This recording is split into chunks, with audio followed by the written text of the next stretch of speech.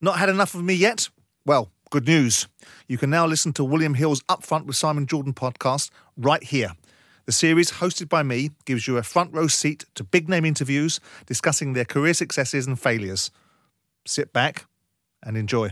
Do you think it badly dented your reputation, and have you ever recovered from it? Oh, I've never recovered, no. Right. I never will. Before I even got interviewed, the only reason I got the job is because Gareth turned it down. Is that right? Yeah.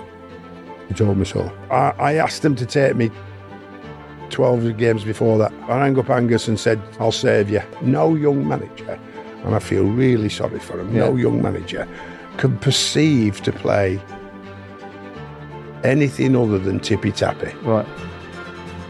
And it's some of the worst football I've seen in my life. This is Upfront with me, Simon Jordan. I believe there are a lot of vacuous, uninformed, unchallenged opinions out there. I want to get to the bottom line and cut through the nonsense. So with this podcast with William Hill, I'm going to get people with strong views who think they can stand them up to proper scrutiny. There's a good chance I might learn something along the way, and more importantly, so might you. Joining me in today's episode, someone with over 50 years' experience in football, most recently in the Leeds United dugout. Only Harry Redknapp, David Moyes, Alex Ferguson and Arsene Wenger have managed more Premier League games than him. He challenged the elite, whilst being branded a long ball specialist, a dinosaur, and even a revolutionary along the way. Sam Allardyce, welcome to Upfront. Simon, great to be here. Nice to see you, Sam. Last time I saw you, you and I did a little piece with Graham Souness. Yes. Where you two ganged up on me because you didn't like my observations about what an interfering owner looks like. Yeah, we might gang up here. We can hardly win. Oh, I don't know about that, mate. I don't know about that. Sam, one of the things that we do in this show when we're talking to people of your calibre is try and establish a little bit about them, what makes them and what defined them and what their journey was. So as much as it sort of irks me, this moniker, I'm going to start with it. Big Sam. I quite liked it, to be perfectly honest with you. Yeah, I thought that if you're being, in terms of, not that I knew then, but in terms of being a brand, you know, if you mention that name, everybody will probably know it is, certainly who watches football or knows football. I mean, actually before that, the Bolton Wanderers fans actually used to call me Super Sam Bionic Man, because in that era, that was a series, The Bionic Man, Steve Austin. Lee Majors. So they must have seen something about the way I was running or the way I was committed, I think, because I was a centre half. Yeah. So I mean, not played at the top level, but you know, I was a defender. Yeah. I was a proper defender. Yeah. I was in many ways destroyer of football rather than actually player of football. So, but to actually be loved by your fans and be given a name is like an honour in our world. You know what I mean? So from there, and then obviously moving on, I kept that. When I went into management, particularly, it sort of stayed with me. Sort of, you know, Shrevesy and you know, Andy Gray and people like that who knew me would actually, if they were on the telly, would say, "Well, we'll go up to see what Big Sam's got to say at the Reebok." I have difficulty in taking seriously someone who actually refers to himself as Big Sam. Right? But do you think that by that sort of denotion that it's put you in a category or enabled people to pigeonhole you in a certain way because it comes with a physicality rather than an intellectual approach? My persona is 6'3", big, strong, and that comes with a connotation, the perception that you are nothing like what you actually are. Yeah, you're one-dimensional. You're all about your physicality. Then that evolves into coaching and management, where he's a dinosaur. He's old school. So I have to, in many ways, null that perception or downsize that perception. The one thing I never downsized. But you've embraced it, though, didn't you? Yeah, you embraced it. I embraced the long ball stuff. Right. Like, took it on the chin. No, but you embraced the perception of people calling you Big Sam.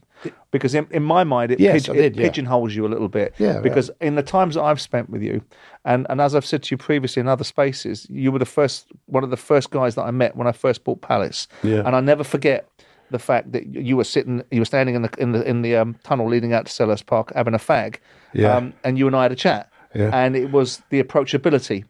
And the discussion I had with you was with someone that was intellectually far more compelling than people were being led to believe that you were. Yes. So I wondered, but when you look back on it, do you think maybe I should have pushed back against that narrative? Maybe the Andy Grays and the Richard Keys were all a bit boysy at the time, and it was all a bit fun to have, but maybe I didn't want to be perceived that way.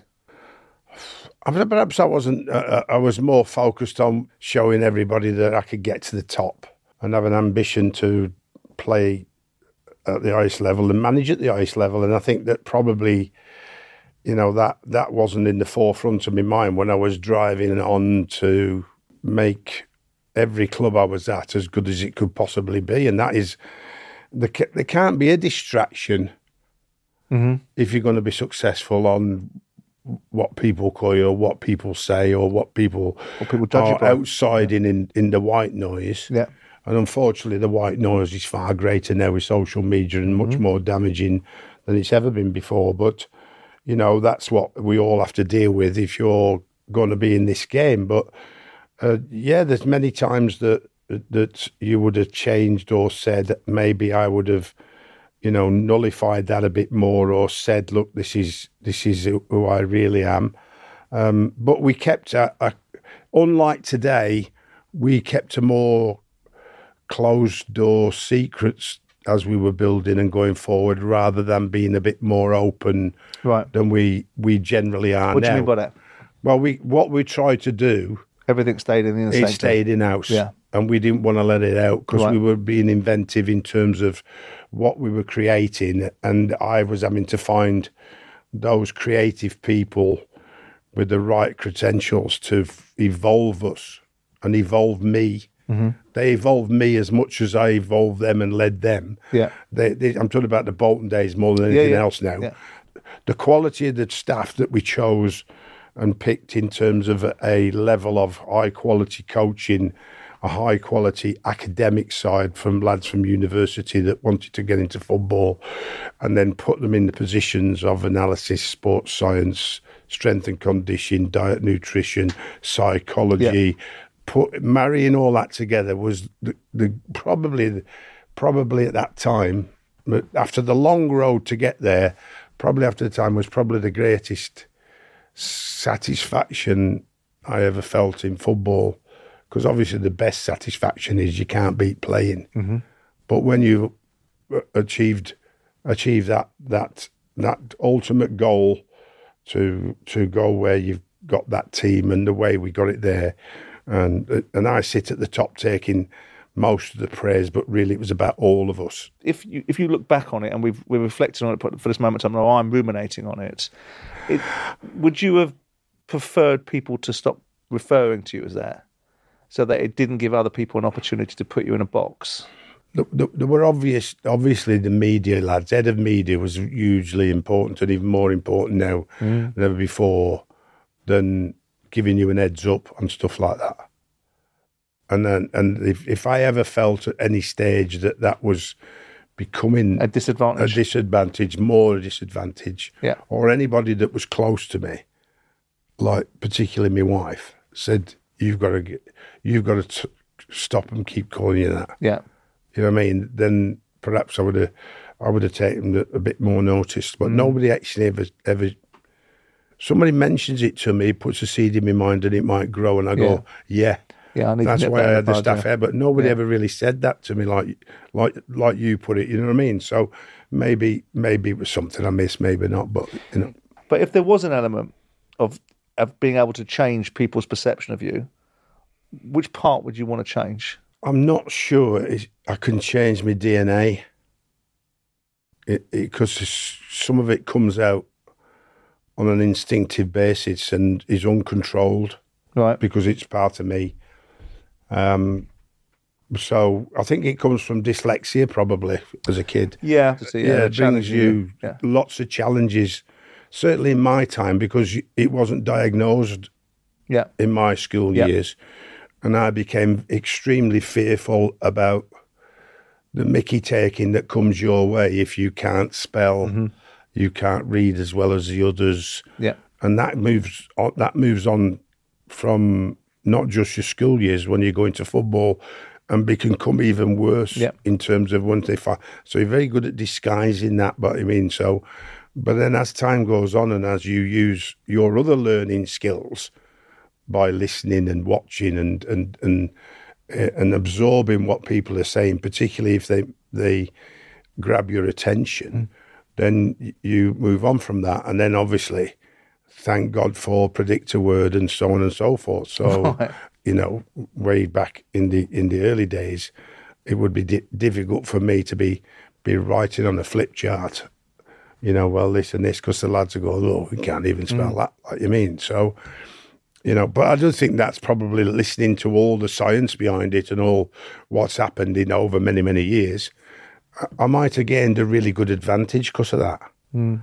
Because there are a lot of people who are very successful and very wealthy who say themselves that they are dyslexic. So perhaps it hadn't been as big a burden as I thought it might have been, but it was a challenge. But given the scale, I mean, obviously this builds up a character in you, and I actually believe, I'm sure you probably do as well, that out of challenges and adversity comes character, right? And backbone and integrity. And from those things comes leaders.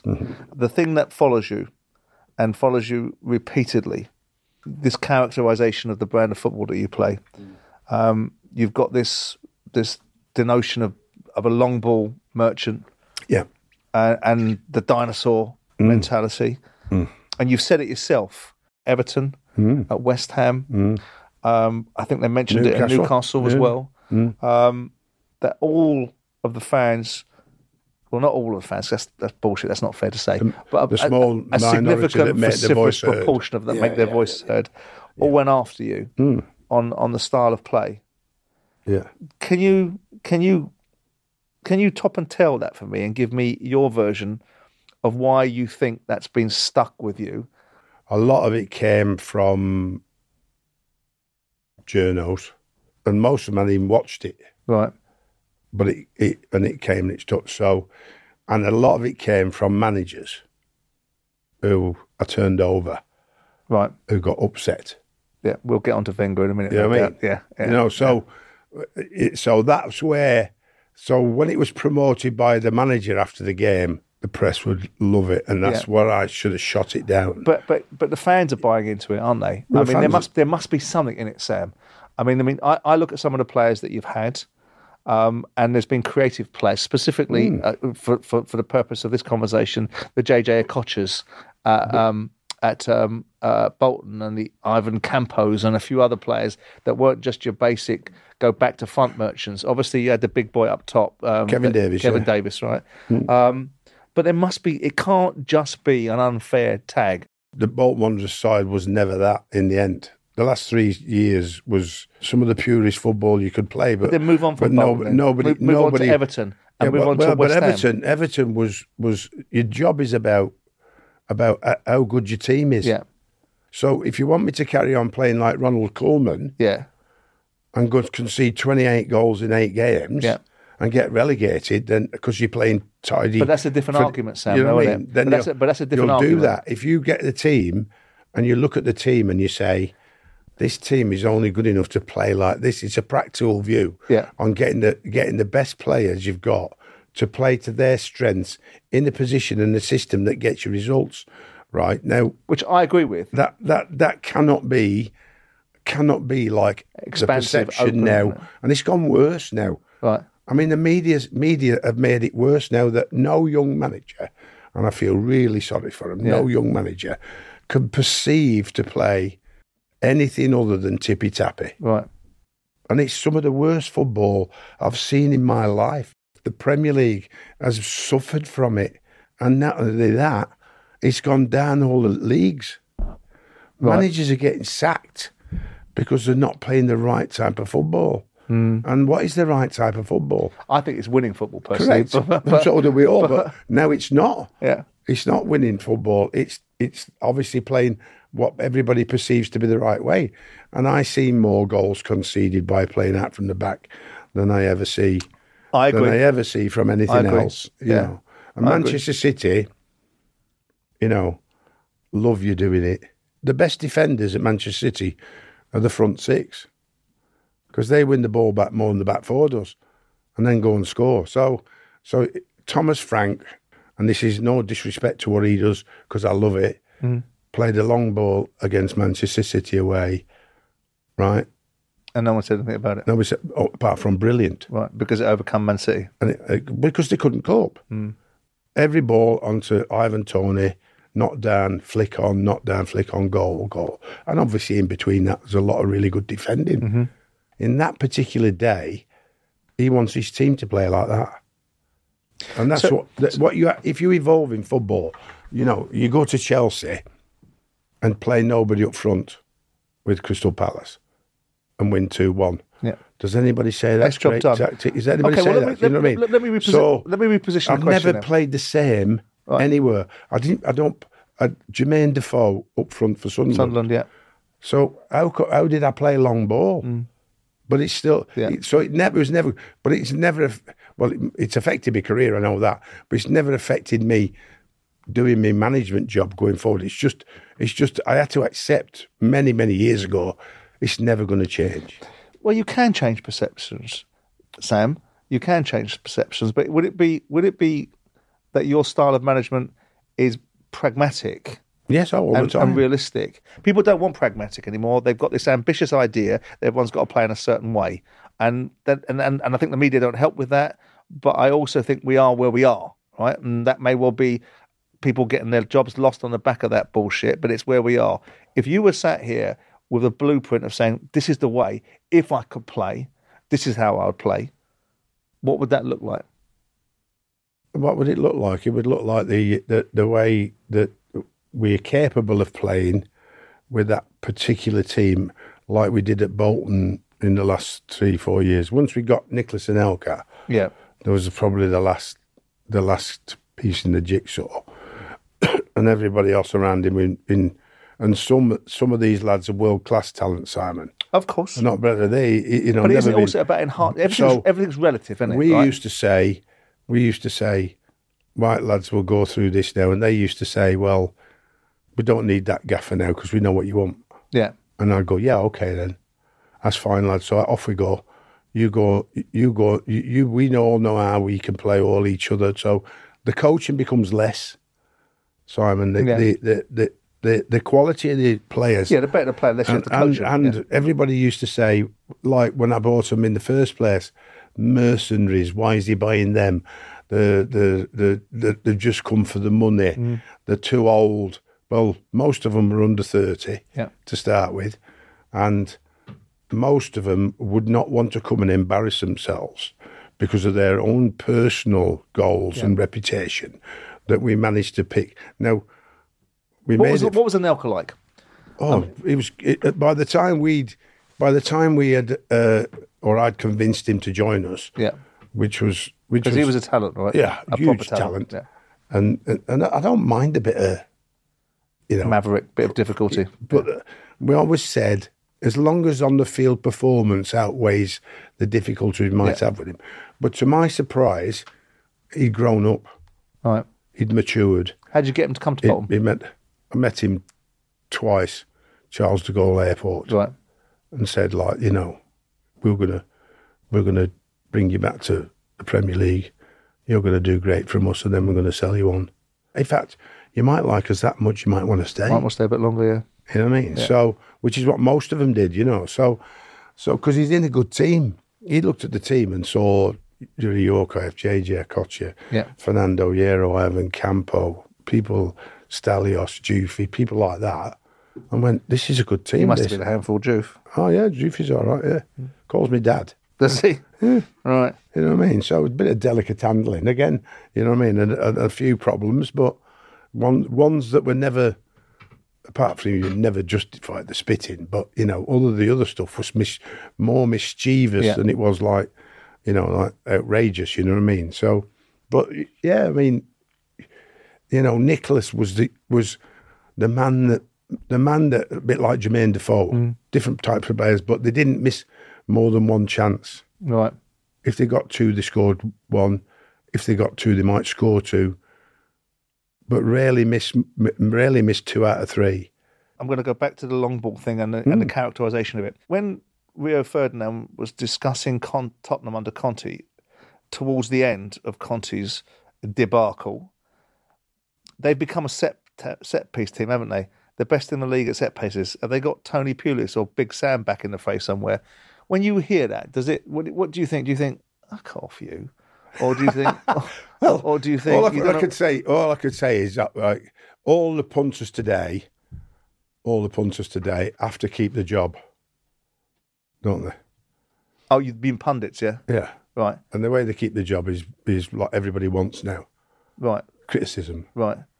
They don't want... Criticism's okay as long as it's fair, right? Yeah, but a lot of it's not constructive, is it? No. Because it makes a reaction that people want or have been brainwashed into from the press. Playing into a stereotype. Into the radio and the media. Like don't look at me when you're saying that, by the way. What controversy can I talk about to make myself more popular and relevant? And that's what and listen, they need the job, they need to do it, that's fine. And I like doing it, but I don't need it, but I like doing it, you know what I mean? But I try not to be... Is plain speaking, okay, because you don't like this narrative, but is plain speaking, because I don't, whether you agree with what I say or don't, I don't say, when I'm doing the media stuff, I don't say stuff to get a reaction from people. I couldn't give a monkey's what people think. I don't take you as like that, but... I say it because I believe it, and if I'm wrong, I'll get corrected. You're better, more mature, knowing what it's going. All the ones who are coming through now, who are, talking about managers should get sacked and, it's a disgrace that they did this or it's a disgrace, using those words. Yeah. In fact, actually, TalkSport have been pulled up on it by the FA, PLMA, I mean. Oh, that must have really concerned them.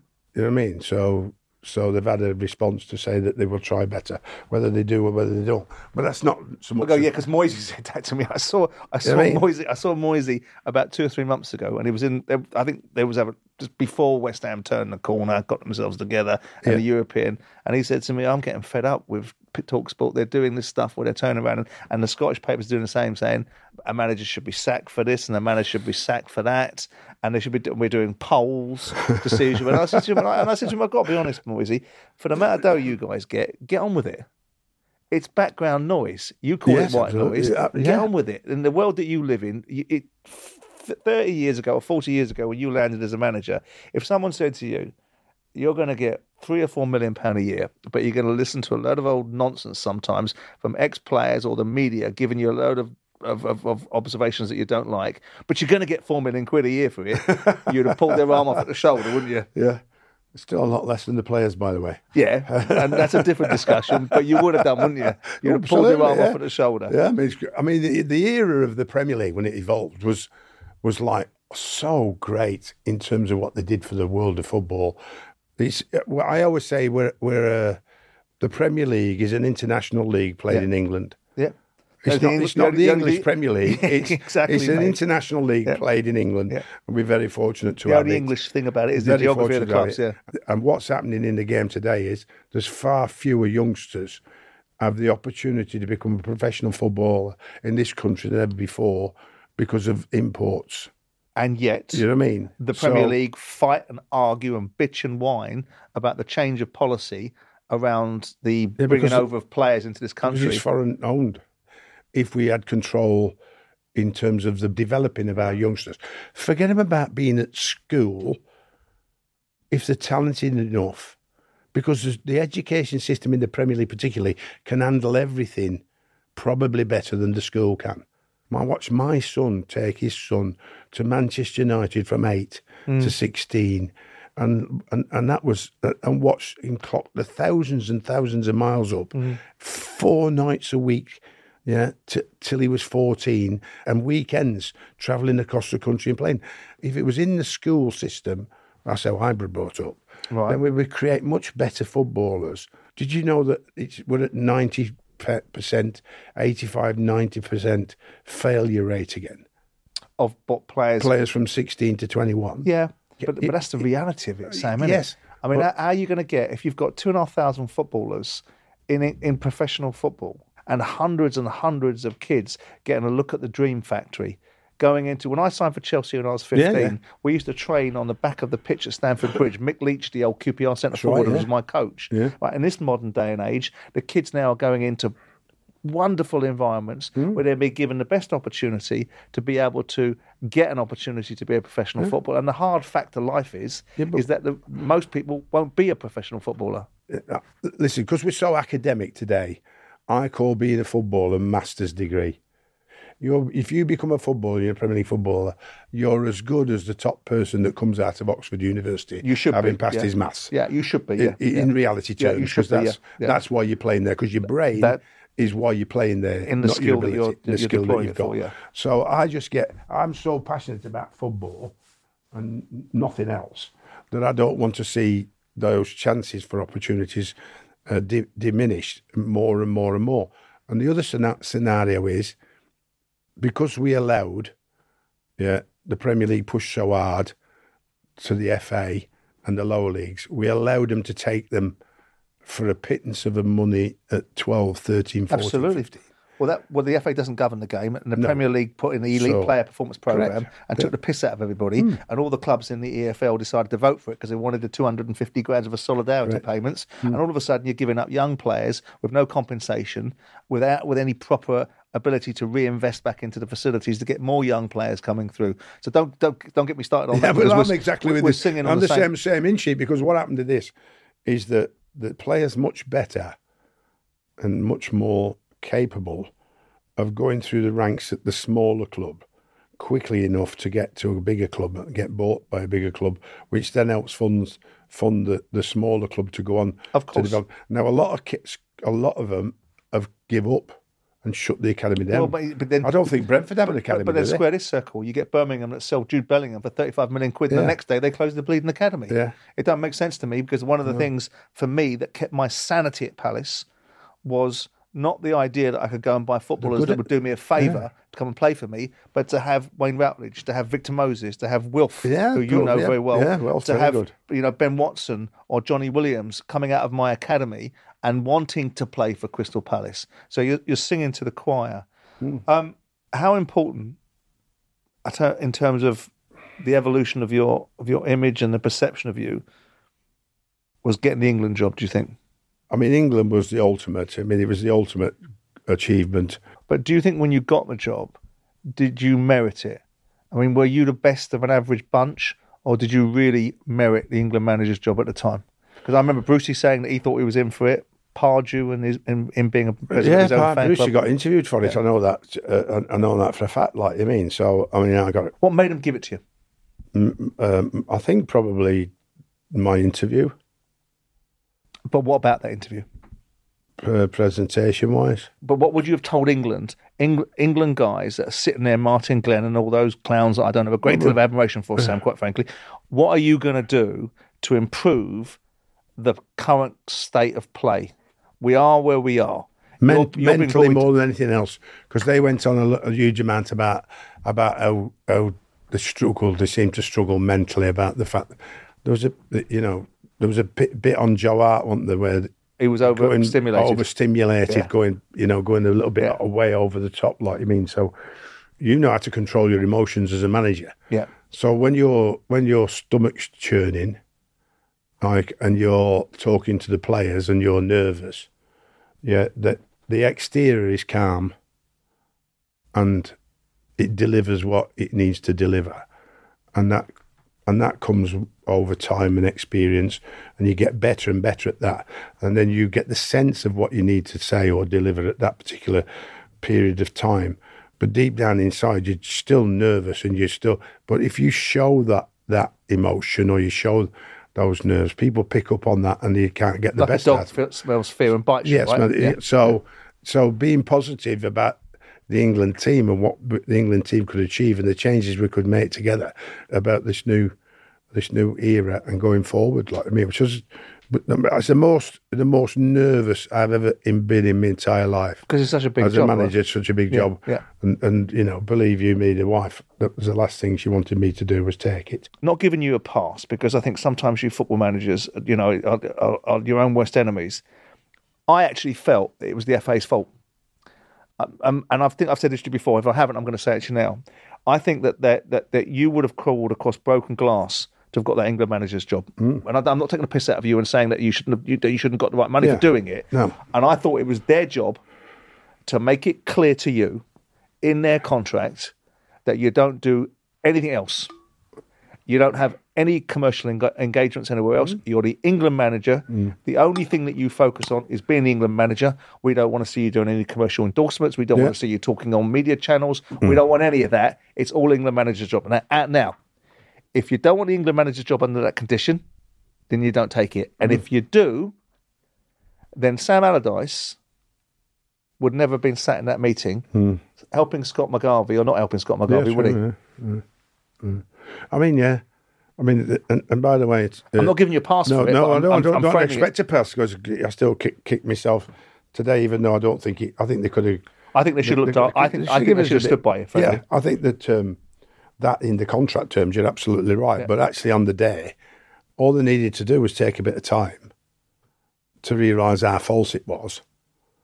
Right, because it took a huge amount of time for me to show everybody how false it was. But that's another story. But and the other side of this is when they talk about salary, I reduced my salary by 45% to take that job for what I was earning at Sunderland. But that's my point. It wasn't about the money. I know it wasn't. That wasn't the point I was making. But anyway. The point I was making was, and it was in defence of you, right? I think you should have known better.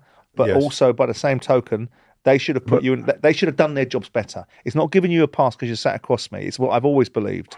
I believe that if the FA want you to be the England manager, they should lay the rules down. And if you don't want those rules, then don't take the England manager's job, which is you don't do bugger all else. And then you'd have known. And then if you'd have done it, you'd never been able to have an excuse to say, well, I didn't know. I shouldn't have been there in the first place. True. And I've got to put myself in the way of a sting that ultimately has cost me my job. Do you think it badly dented your reputation? And have you ever recovered from it? Oh, I've never recovered, no. Right. I never will. It's always, what would I have done? What could I have achieved? Could I have done any better? Will I have done any better? I should. But then you look at the past and I don't dwell on it too much. I think it's best not to. I've got the same situation. I actually go, okay. It still comes into my mind sometimes, of course it does, especially when England games are playing in tournaments. But then I go, right, that's enough of that. Let's move on. And that's certainly the Crystal Palace. What Steve Parry said to me, what a load of rubbish, what a load of crap that was, Sam. Getting rid of you for that, right? I mean, you just can't believe it. He said the way they did it was the most distasteful, and I've got a confidentiality clause, so I'm not going to talk about that. But when I got to Palace, I was like, this is heaven, because I'm back in football, and it's going to completely absorb my mind 24/7 on trying to work a way out to save Crystal Palace, like you mean. So no, I remember watching it, and that was like I remember watching it and observing on it at the time, and I remember thinking at the time, I thought the FA had a change of mind about you, and I think they use it as an excuse. I think this is going. You're not going to like this, but I'm going to say it, and I'm not in a popularity contest with you. I think they didn't think you were as sophisticated enough as they wanted you to be, and the media presentation that they wanted you to be an England manager of a certain culture and creed, and I think they used it as an excuse. And I think that they threw you under the bus. They could have backed you. They could have turned around and gone, well, hang on a second, we'll take a pause here. We'll have a proper investigation into this, and we'll come back round in full circles and tell you that we're not going to be run by the media. We're going to be run by facts. Yes, but the other side of that is that did I change too much that they didn't particularly like? So that might be true. And what I thought later down the line was, did I do too much too soon that upset them? Because if you remember, I insisted on cancelling the friendly at Wembley before we went to play our first game in the qualifiers, because I said if I'm coming to meet the team for the first time and I have to play a friendly game at Wembley 3 days before we play the most important game, one of the most important games England's ever had after the failure in the Euros. Yeah. I want to be together. And I want the players need to get to know me. I want to get to know them. And that was maybe that. Yeah. Oh, what started setting it about. And then I started changing all these rules. The one thing I regret the most is obviously that meeting Scott, of course. But that's life, Sam. But not be given the opportunity to defend myself. At the FA. But listen, I'm in the same place as you, mate. I walked out of Palace having lose 50 million quid and everyone telling me that I was a failure. I know the truth. I know the reality of what happened. I know the people that were beneficial from it, your mate Parish and so on and so forth. Well, I've got to live with that. All right. And you live with it and you go, that's not true. That's not fair. But do you know what? It's sometimes in life you take the ups and downs, and none of us complain when it's going our way. And in the end, I lost my boyhood club, the club that my father played for, the club that I put my heart and soul in, whether I got things right and wrong, and you lost an opportunity to manage England. You must be watching what's gone on. I can't help but be honest about my views. I think Southgate's the luckiest English manager to God ever put breath into with some of the draws that have got. Yeah, I get it. He's done well. Yeah. He's done some of the things that you were talking about wanting to do, which is bring the media closer to the players, get rid of the divisions. Yeah. And I'm assuming that would have been things that you'd have thought about as well. I think he's the perfect personality for the FA. Yeah, exactly. I don't think there's any doubt about that. And I have to say, before I even got interviewed, the only reason I got the job is because Gareth turned it down. Is that right? Yeah. He told me so. Right. That's a strange one. That's a strange one. You know, perhaps but that don't mean you had, whatever people may or may not say about you, you had 2 or 3 top 8 finishes. You're managing some of the biggest clubs around, Newcastle being one of them, which are challenging football clubs. You had a domestic managerial career that gives you an England manager's job, gives you the right to be in a room. Managing Middlesbrough and taking them down to the Championship and being an FA man, I don't know what I make of that, Sam. When you say he told you, how did he tell you that? Well, we were just having a conversation because he was under 21s coach and all that. That they asked him, and he said he wasn't ready, which I thought was fantastic in terms of if you're not ready for that pressure. And believe you me, that is the pressure you get. Like I mean, there's no more pressure in that job than the England manager's job, and he's building his way and finding. And I think that was a great decision by him because of he was looking at his lack of experience as a manager. He soon was bleeding ready because 5 months later he was in. Yes, but he took it. You know, and you can't knock that. You can't knock him as a human being. No, I'm not going to. You know, we can't knock him as a human, but we can all look at say what comes with inexperience we may have seen in terms of decision making in the dugout. That is a crucial area of football, and particularly today, your decisions on substitution, particularly now we've gone up to 5. Yeah. And tactical changes while the game's going on is a particular area that the longer you do it, the better you get at it. Cool, sure. And perhaps his inexperience, because everybody's talked about Gareth's not. He's had 3 tournaments now, and I'm not asking you to get involved in getting clickbait commentary, right? Because I think you're old enough and wise enough to not want to do that. Yeah. But I do think there's salient points, right? Because going into the first tournament in the World Cup in 2018, he gets an opportunity to beat the Croatians. We didn't beat anyone that we shouldn't have beaten.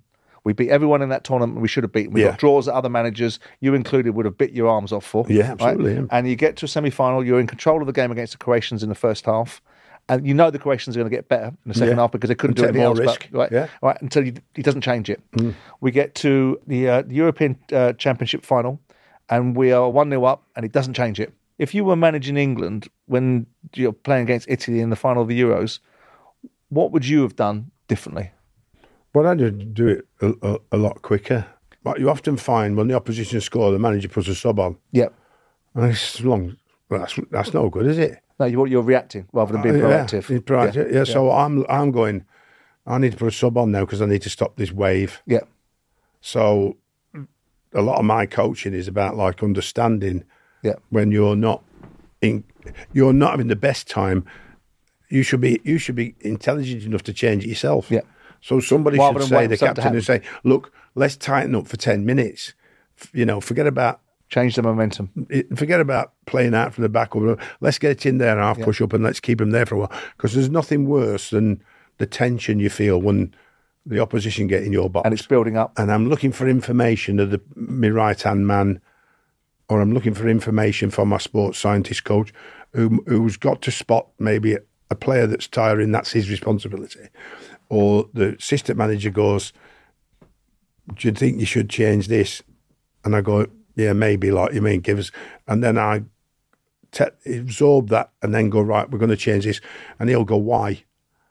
And I'll say, well, I think we're going to do that because it's going to control the game better and it's going to get us in there and it's going to get us back in the game a bit more.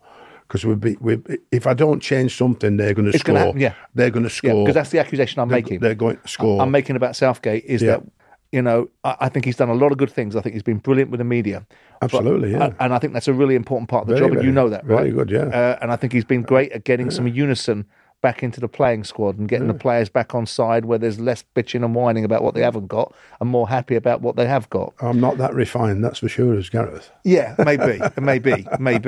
But this, I think you're saying the same thing as me, which is the proactivity to affect something before it happens. Because once it's happened, we can all bleed and see it. It's being able to prevent it from happening and changing the direction of travel. Do you think, when you look at the clubs that you've managed, and you look across Newcastle, because to me, speaking to Souness, speaking to Brucey, and had brief conversations with you about Newcastle, do you look at it now and go, geez Louise, why couldn't I have got my time at Newcastle now? Not just because of all the dough that the Saudis are going to bring in, but because it would always appear to me, John Hall I love very much and still do, but you had Mike. Was Newcastle the impossible job? Because Souness thought it was at the time. Well, maybe so. I always remember Bobby Robson saying it has to be one of the hardest jobs I've ever had. And I didn't know whether Bobby was saying that because he was a Newcastle boy and the pressure that would be on him because he's a Newcastle boy, or whether it wasn't. But I mean, unfortunately, within 2 months or 3 months, the club was taken over by Mike, which is the quickest takeover of a football club that's ever happened because he, in his own words, he didn't do any due diligence. And you weren't his man. In the end, I wasn't his man. And all of a sudden, that money never materialised. Yeah. So I ended up like I was at Bolton, looking around for free transfers and loan players, which is never going to be good enough for Newcastle United. Right place, wrong time. Right place, wrong time. Talk to me about Leeds. Why'd you take the Leeds job? I mean, I sort of sat there. I was aghast at it, Sam, when I see they're going to pay you £3 million for keeping them up. I was like, hold on a second here. Well, that's always got to be a bonus for doing that. How much money you save in the football club? But I mean, it's what made you take the job? 4 games. Get back on the training ground. 4 games. And I knew I asked them to take me 12 games before that. I rang up Angus and said, "I'll save you." Right. And Victor, who was a director of football then, who appointed Garcia, obviously made some mistakes, obviously along the way because they sacked him, and then Angus just said, "Can you come? Will you do it, please?" Would you have kept him up if you had those games? Because there was they were all over the place, Sam, weren't they? I think it would have been touch and go. Yeah. But I think we'd have been really close. We were really close in the 4 games because in the game against Newcastle. Yeah, that was the moment, wasn't it? That was the moment. We should have won that game. I know you should. And we got a lad sent off and we still drew 2-2. That was the moment, wasn't it? And that was the changing moment. There's another changing moment that you can't talk about that nobody actually thinks of, actually happens. But there are other things you can't control. So West Ham, 2 of the 3 goals were half an inch onside rather than half an inch offside. These are the margins. But that wasn't the ultimate. The ultimate was in the first half an hour, we should have been 3-0 up.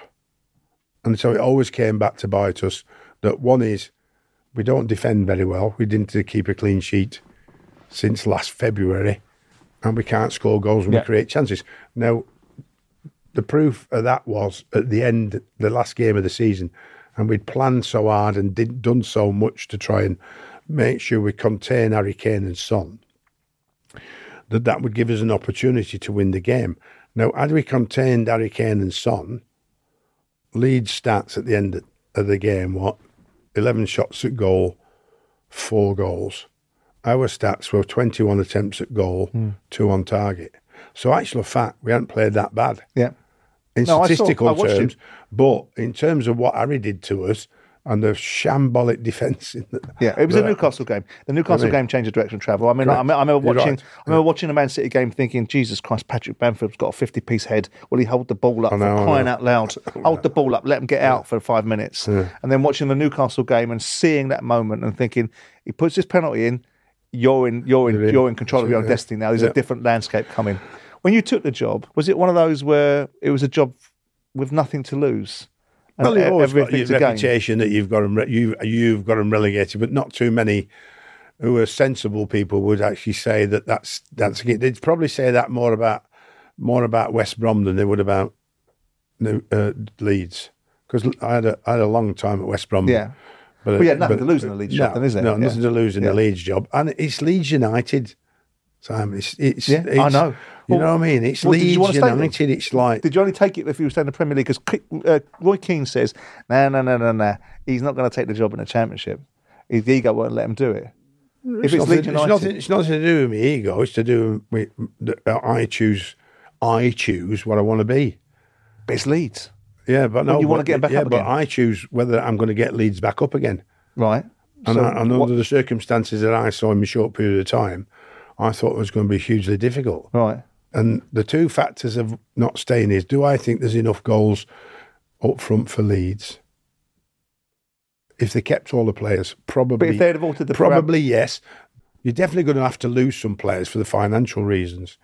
So I thought, well, I actually advocated Carl Robinson and Robbie Keane to stay. Right.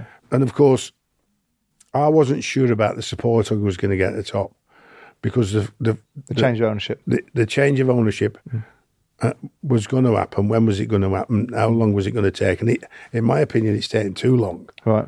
So, the new manager just coming in now, they've started training. How long is it going to take? He might do a brilliant job and get him going straight away. We'll only find that at the start of the season.